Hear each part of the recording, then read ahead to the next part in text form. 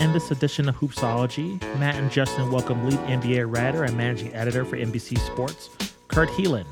We discuss the latest concerning the ongoing issues with Ja Morant. We also get Kurt's insight into which teams to watch towards the home stretch of the season and who's in line to win MVP. You don't want to miss this chat as we discuss the ongoing saga of Ja Morant from all angles, and we break down the latest storylines you should watch towards the end of the NBA season. Please email your questions to hoopsologypod@gmail.com and follow us on all social media platforms. Also subscribe to our YouTube channel for all of our content. We are a proud member of Underdog Podcast, and now, Kurt Helin. He is the lead NBA writer and managing editor for NBC Sports. We welcome Kurt Helin onto Hoopsology. How's it going, Kurt? It's going good. How's it going, guys?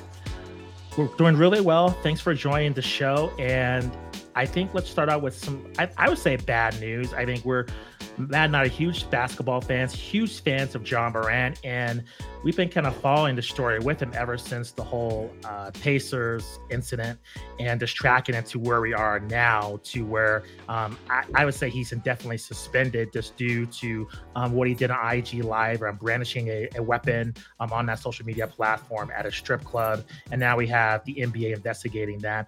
What are your overall thoughts about this whole entire situation from just a league perspective? Because I remember just texting Matt, just seeing the Indiana Pacers incident, and there was really no reaction very little reaction on social media and through mainstream media until we're out now. So what is kind of your overall thoughts to this whole situation with Ja Morant?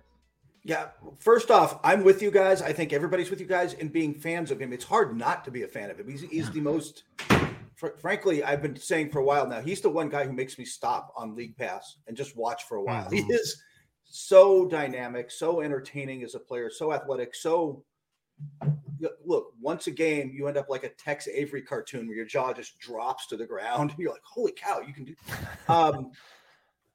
And that said, it's interesting. He hasn't officially been suspended yet. He's away from the team, which, look, I was at the Pistons Clippers game for a while last night and tried to get this out of them. And the impression I get is he's away from the team, meaning he's not suspended, meaning his pay doesn't stop yet. So it'll be interesting to see how the league handles that. If they suspend him, obviously that would be without pay, and they're investigating. So we'll see where it goes. It's been kind of surprising how fast this took off, partially because the video goes viral, right? And we're kind of there wasn't really video of the Pacers incident. Anything with video, it's like Draymond punching Poole, right? Oh, that's a bad thing. That's not good. Oh, wow. We saw the video and everybody's suddenly, it's just different, right? Mm-hmm. I think the other part of this, though, internally for them this was a situation that had been building, right? Like there was the incident over the summer that he's being sued with the pickup game and the 17-year-old, the incident at the mall, the Pacer, like there'd been this, and there'd been internal but not just internal conversations like the Grizzlies talking to each other. There had been conversations with Ja about this, but the conversations and the mentoring that they were kind of trying to do didn't work. So they already were kind of thinking we got to come in. And then I think with the video and the way that took off on a Saturday morning, really messing up my ability to just sit there and watch the Premier League. When it took off like that, I don't think they had a choice but to step in. And I still think, look, I think 2 games was nice, but I think it's going to be fair to say, even Taylor Jenkins was saying this, hinting at this last night, it's going to be more than 2. And it could be a considerable amount of time. They've got 17 games left. Like that's what they've got to get him back and get a little bit of focus before the playoffs. Because you're with me, guys, right? This was supposed to be a deep run for them. Absolutely. 1,000%. Kurt, are you surprised that there hasn't been more, I guess, forceful and outright action taken by the NBA front office in this case? I mean, of course, we know investigations are ongoing. Yeah. There's a lot that we don't know, but are you surprised? I mean, a lot of people have been making the David Stern comparison with the Gilbert Arenas situation. I mean, two very different situations in some respects, but does it surprise you that it sort of felt like it was handed over to the Grizzlies to take care of initially, and then we're waiting kind of to see if that bigger hammer drops, as you mentioned? I think two things here. I think you're right. First off, the situation's different. If this happened in an NBA locker room, it would be different. I think the other difference is just you mentioned the names. David Stern is a little more emotional, a little bit of a dictator's a strong word, but maybe not wholly an appropriate style of management, right? He's an old school, my word is law type of manager.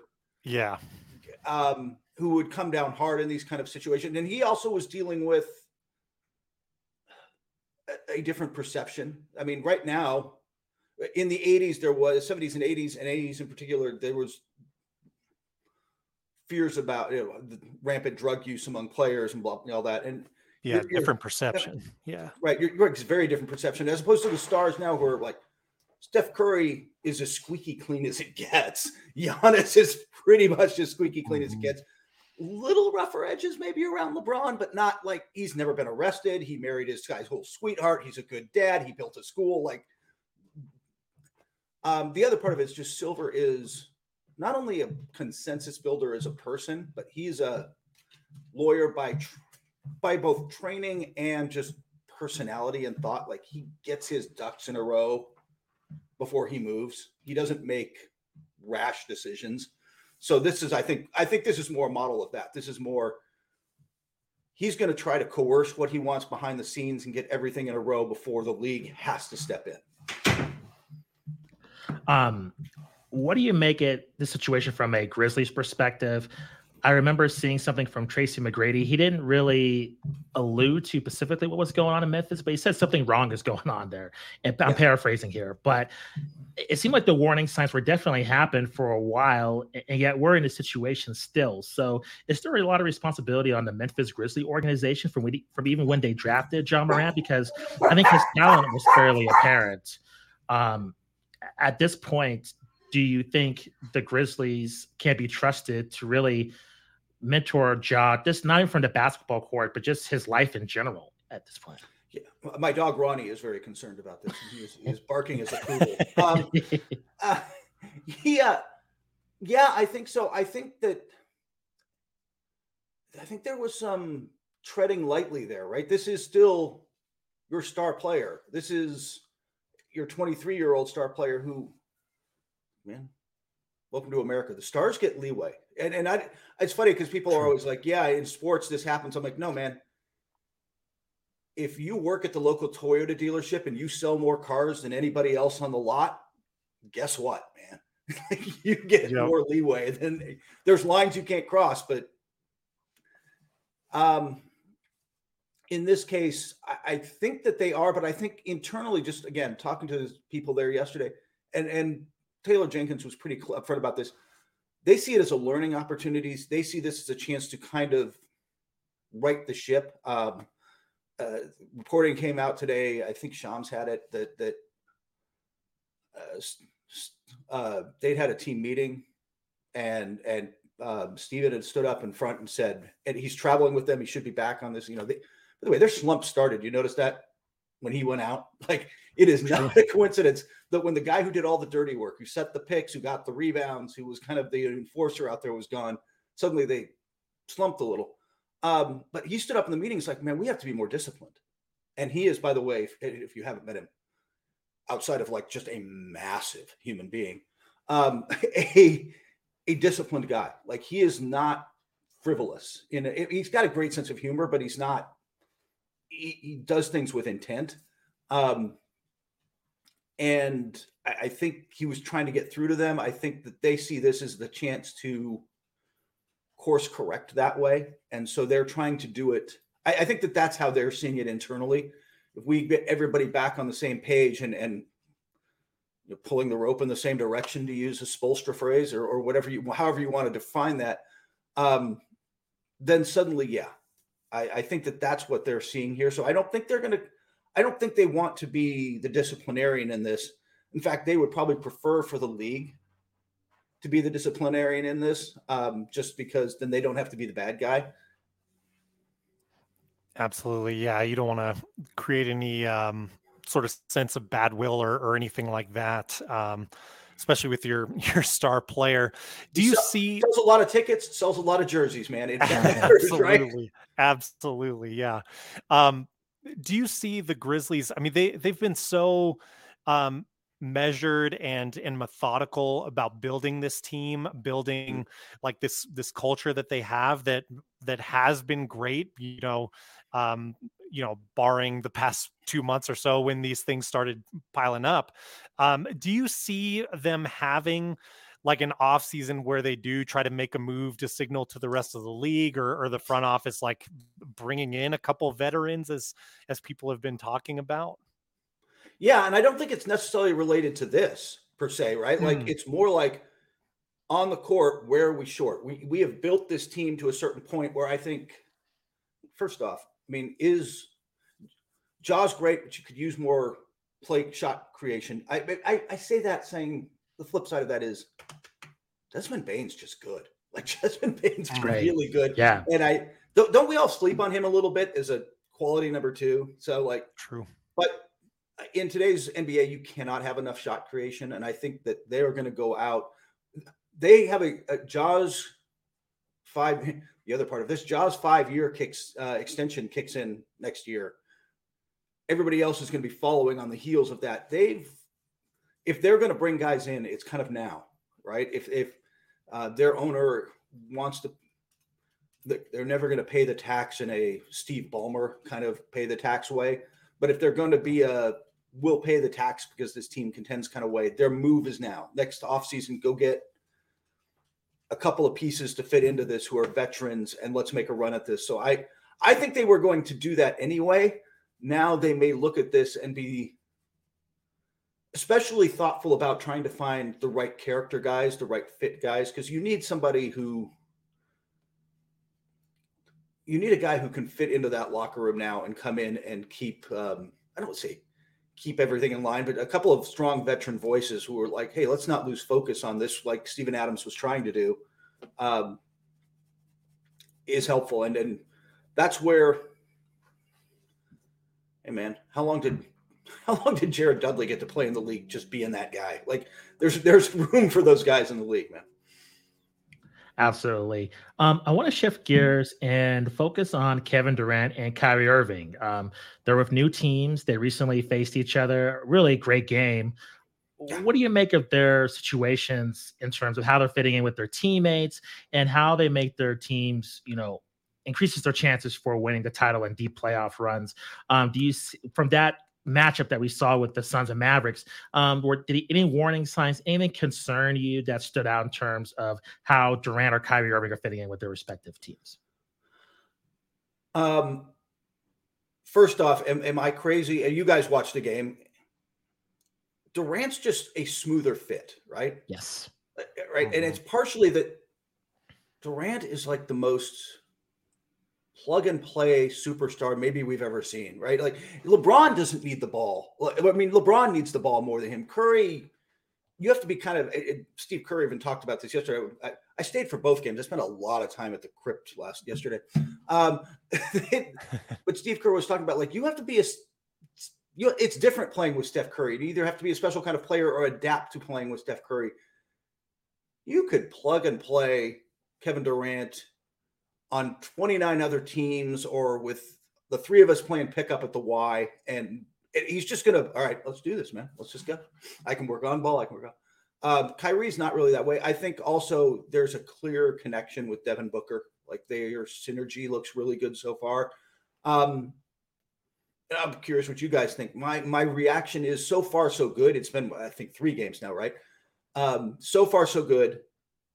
I've got questions about them under real pressure down the line, defensively and depth-wise. I mean, they've got the core 4 in theory. Chris Paul's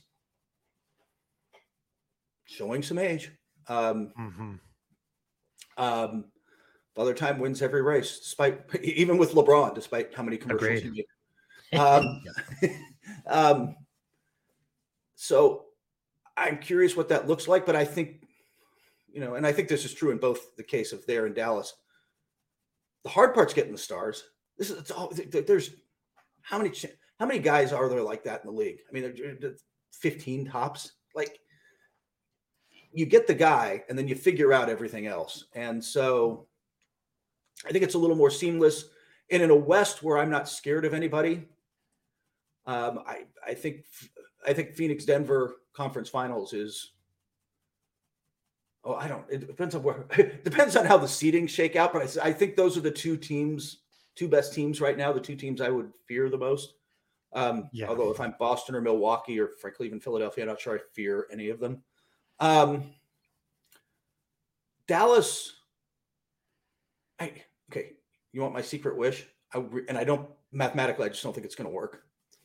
I really want I want Dallas Sacramento in the first round. I want 151 first round. Nobody plays any defense. It'd be so much fun, but I don't know if it's going to work out that way. Dallas they've got a lot of work to do to put people around that group and get Kyrie to come back, right? And get him to be the long-term, I think he will, just for financial reasons. I don't think I was talking with a cap guy and we're like, well, yeah, but if he's not happy, they can sign and trade him. And you're like, you sign and trade him, you hard cap yourself. And so like just the logistics of the salary cap make all of that complex for, hey, send him to the Lakers. Well, the Lakers would be over the hard cap and then shedding guys to try, like, it'd be a weird situation. So I think he signs there. And if it really doesn't work out, then we can talk about more Kyrie trades next February, next summer, in the summer, but we'll see what happens. But I think that they've got a lot more work to do they need a lot of what everybody needs, right? I need some wing perimeter players who can defend and a rim protecting big. And they've got a little of that. I think Kleber can fit in. I think they've got guys who can fit with that, but they need a lot more, and they need a lot more rangy defending wings. And those are, as you guys know, those guys are a premium right now. It's a good time. It's like being a left-handed pitcher, man. It's a good time to be a rangy wing in the NBA. Right.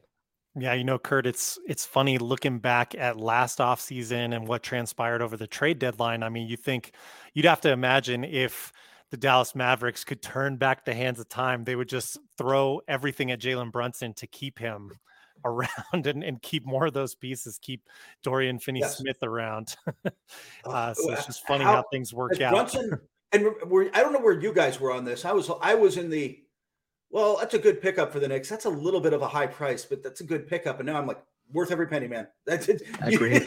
He has been so good. Yeah, I kind of was of the opinion, great for Brunson. Not sure how this will pan out for the Knicks. Like more usage rate for him. That'll be good for him either way.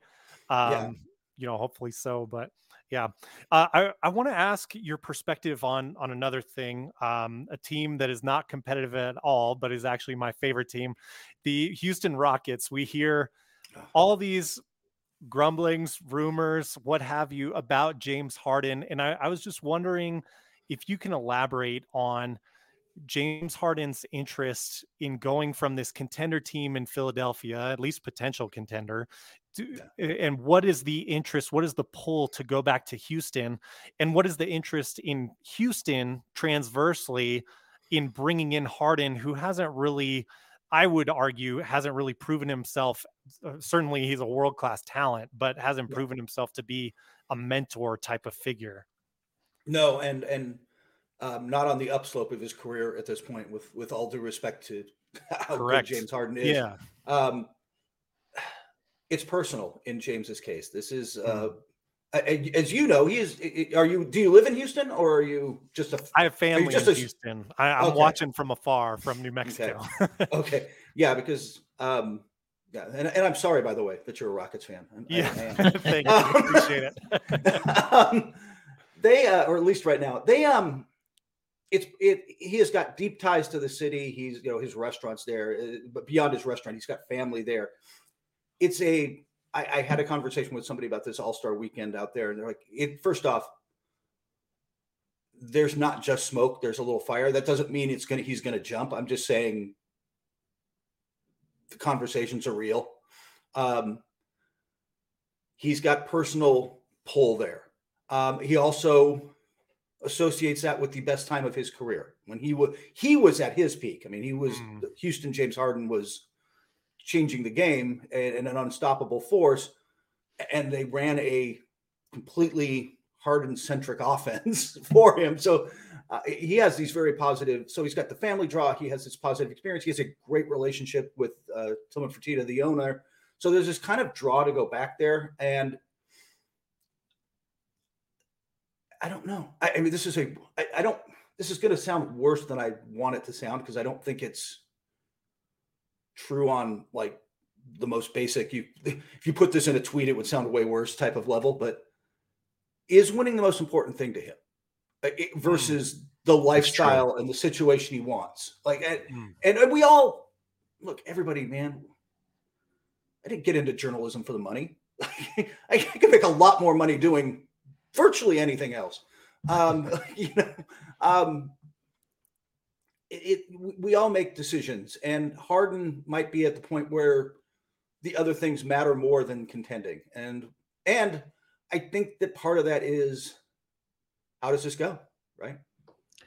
No, that's totally true. And I've had that feeling too, because in Philadelphia, it seems like they're at a point to really break through within the Eastern Conference, and particularly them snapping the Bucks that long winning streak and then becoming a contender. But it seems like for James Harden, it's a lot more than just, winning the title. It's about his overall happiness. Yeah. So that juxtaposition of him, wanting to win compared to his overall happiness, I think it's interesting to see how it plays out.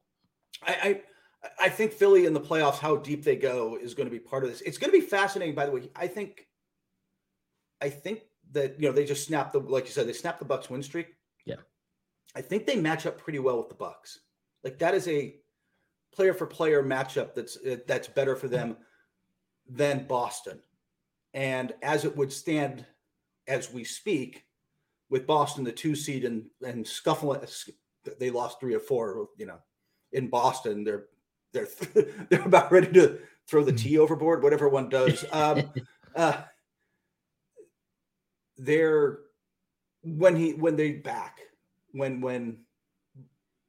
If it's Boston, that could be bad trouble. Let's put it this way: if it's Boston, it could be real trouble. That might not be a good matchup. That might be a second round exit just because of the matchups. I think they give a much tougher time. I don't know that they beat Milwaukee, because Milwaukee's good. Yeah. Milwaukee. Yeah. But I think the matchup is just in terms of not really having a good Tyrese Maxey causes them a lot of problems. They have, with Tucker and Embiid, some guys who can relatively slow Giannis Antetokounmpo as much as any human being slows Giannis Antetokounmpo. So, like, I think that the matchup there is just better than, I think what makes Boston the team, in my mind, the team to beat even right now is they're just the deepest, most versatile roster. They can just play so many ways, big, small, as long as they're healthy. Robert Williams has got a hammy now, which is an issue, and they've got to get everybody right. But I love their depth and their versatility, and they're don't you feel that, like, they're just flexible? They could just.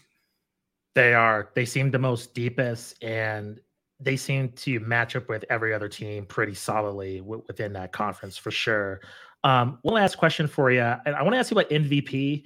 And I live in Denver, so I'm chatting Nuggets pretty closely. But I'm a Bulls fan, so it's just I'm no way getting on the bandwagon. But I find it interesting seeing, and I've seen the Joker play in person. He's so incredible, but yeah, I don't understand the hate he gets, and just the criticism he gets is just really profound to me, because he's on one of the best teams in the league. He has phenomenal stats. He's clearly their best player, but yeah, he's getting this weird criticism in terms of if he wins the MVP 3 times in a row, like he needs to do something extra. Like, to me, if is he the MVP or not? Like, I think it's pretty. Yeah. I mean, there might be other players that people might think are better, but his stats are certainly definitive of him being worthy of that award. Do you think he's the favorite, or do you think there's actual criticisms levied against him that you might favor a Giannis or maybe a Jason Tatum or somebody else in front of the MVP race?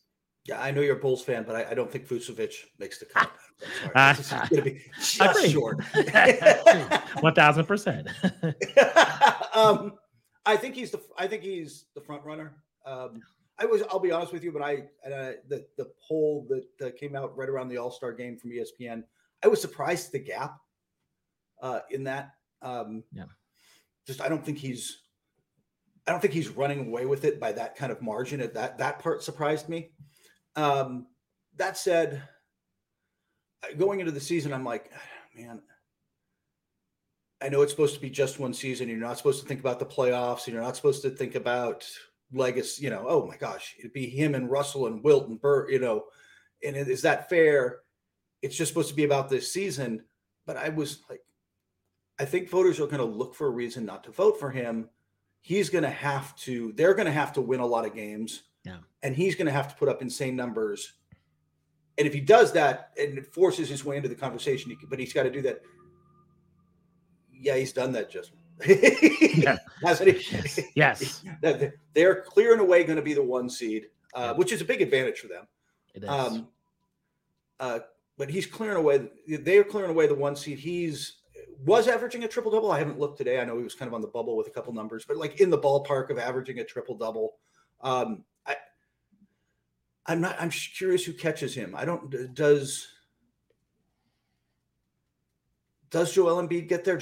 I think he's got to play almost every game the rest of the way. I think that's been Jokic's advantage the last, I don't know, couple of years when he's come and said, part of it is that he's played 10 more games or whatever the numbers were. Like, it just felt like and I'm a voter, but I tend to go with minutes over games. Like, how many minutes did you play? Yeah.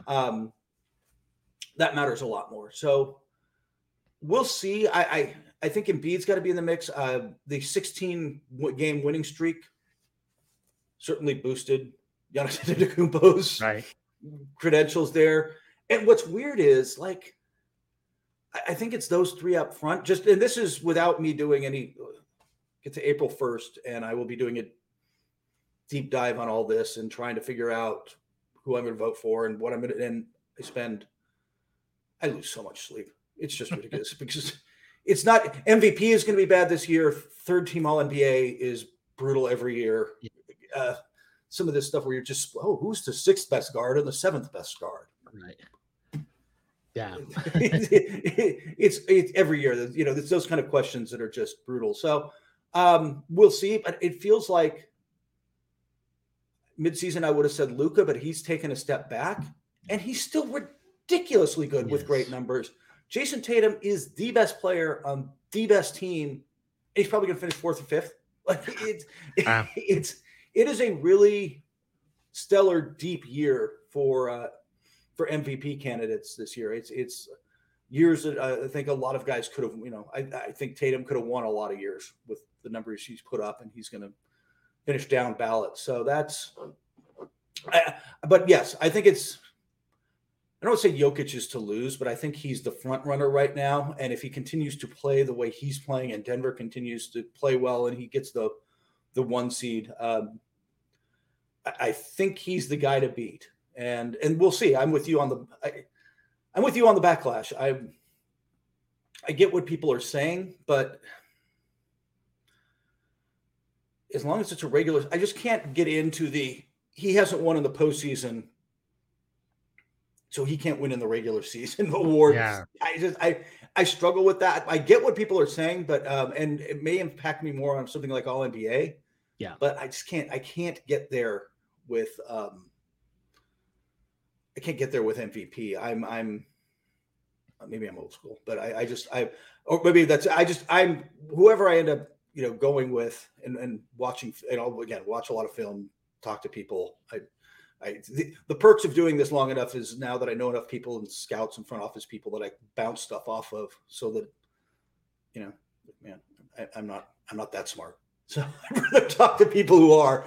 And we'll see. It's just, but I don't have a problem with the 3 in a row, the 5, whatever this, that kind of history isn't going to influence me much in a year where if I think he's clearly the best guy, then he gets the vote.